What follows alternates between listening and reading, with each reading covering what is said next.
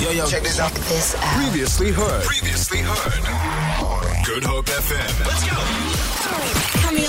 Coming up next, Warrior Woman with Leigh-Anne Williams. And my warrior woman today is a born and bred Cape Townian who developed an early love for food and cooking. She's a chef, she's an author, she's a food entrepreneur with a very innovative approach to food. She has a brand new book called Onwards and was also back for round 2 of a prestigious food award show. Joining me on the line, Karen Dudley. Welcome to Good Hope FM. Thank you so much. So nice to be on Good Hope FM with you, Leigh-Anne. It is so good to have you on the show. And as my warrior woman, I tell you, your career has been absolutely incredible. You are no stranger to South African audiences. I know in 1999 you opened the kitchen in Woodstock, and it soon expanded into a cafe, which became a popular hangout for many locals and tourists alike, including Michelle Obama. You've had a very... my BFF. You'll be a BFF, best Michelle. friends forever. I love it. Karen, you've had such an inspiring career. Let's talk about your love of food, which developed from a very, very early stage. How has that kind of like been the pinnacle of your career so far? And what has it taught you about life, love, work, and everything else? Yeah, I came to, my mom was a great cook, but my mom sort of dominated the kitchen, so I didn't really get much of a look in there. But I discovered when I was a student that if I made warm bread and slathered it with cold butter, that I would always have friends. A woman after my own heart. I made the connection that like food was the way for me to connect with people. Yeah. And I understood as I sort of went along that I could seduce, I could inspire, I could do something, I could kind of show love, and I could actually express myself as well through food.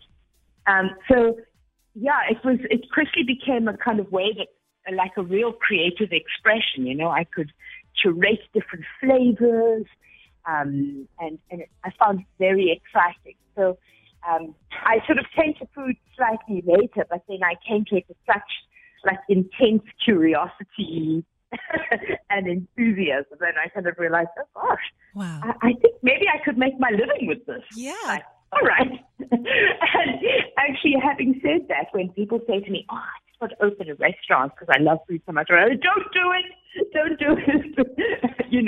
Most people, it's a crazy thing to open a restaurant. It is. It sure is. But I had such a wonderful experience with my time at the kitchen, which was like, as you know, a very beloved restaurant.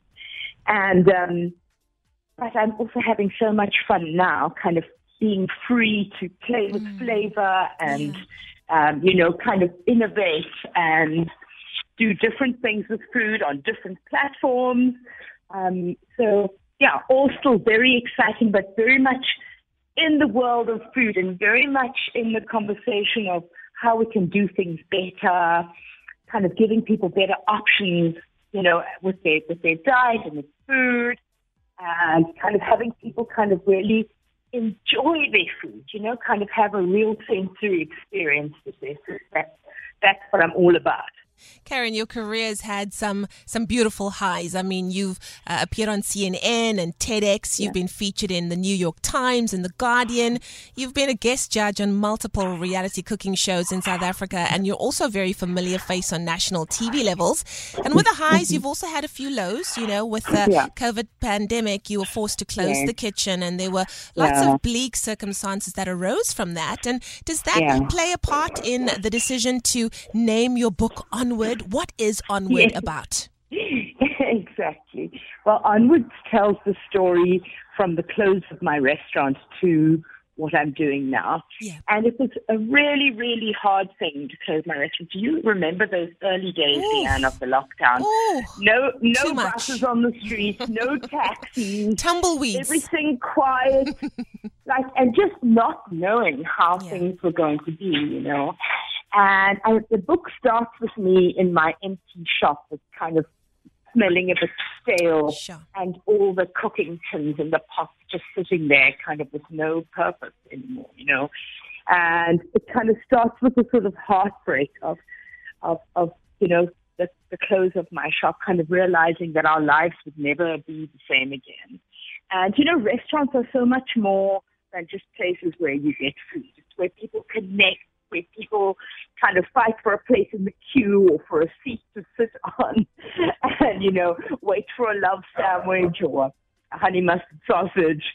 And, it's where people meet, where people kiss, where people hug, where people sing.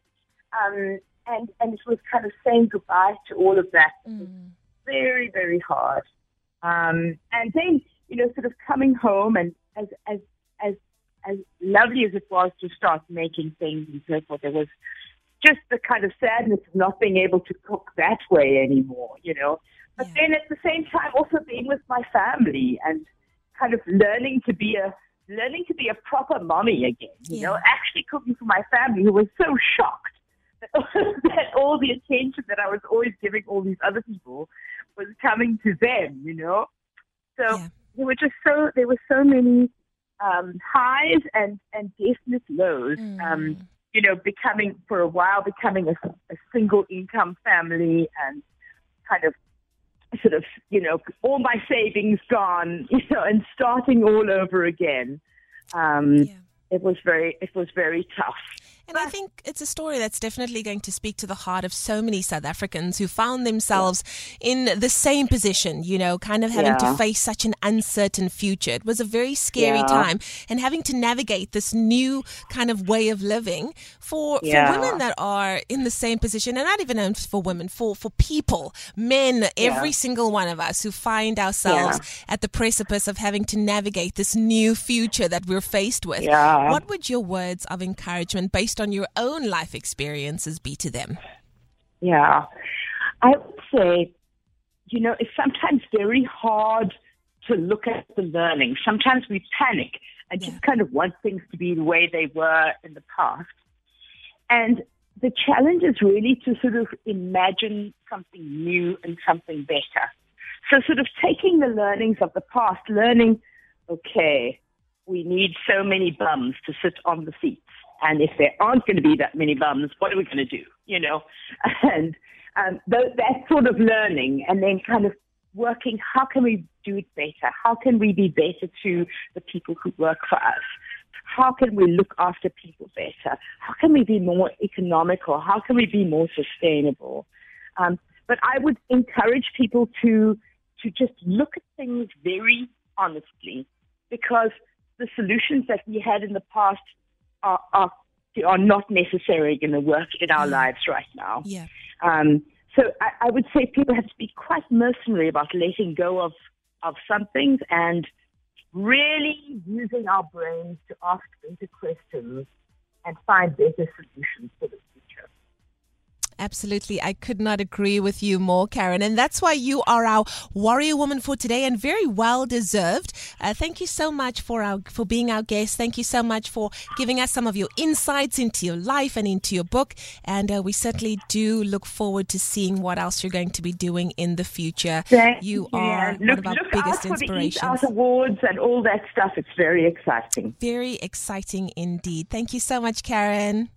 Thank you so much for having me, Leigh-Anne. Go well to all the warrior women out there. Oh, it's a pleasure. It's an absolute pleasure. Karen Dudley joining us on the show today, a chef and of so many things, an author, a food entrepreneur, someone with a very innovative approach to food, born and bred in Cape Town, and definitely a very well-deserved warrior woman.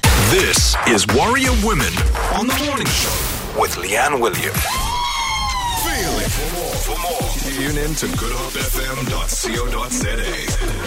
It's all you need.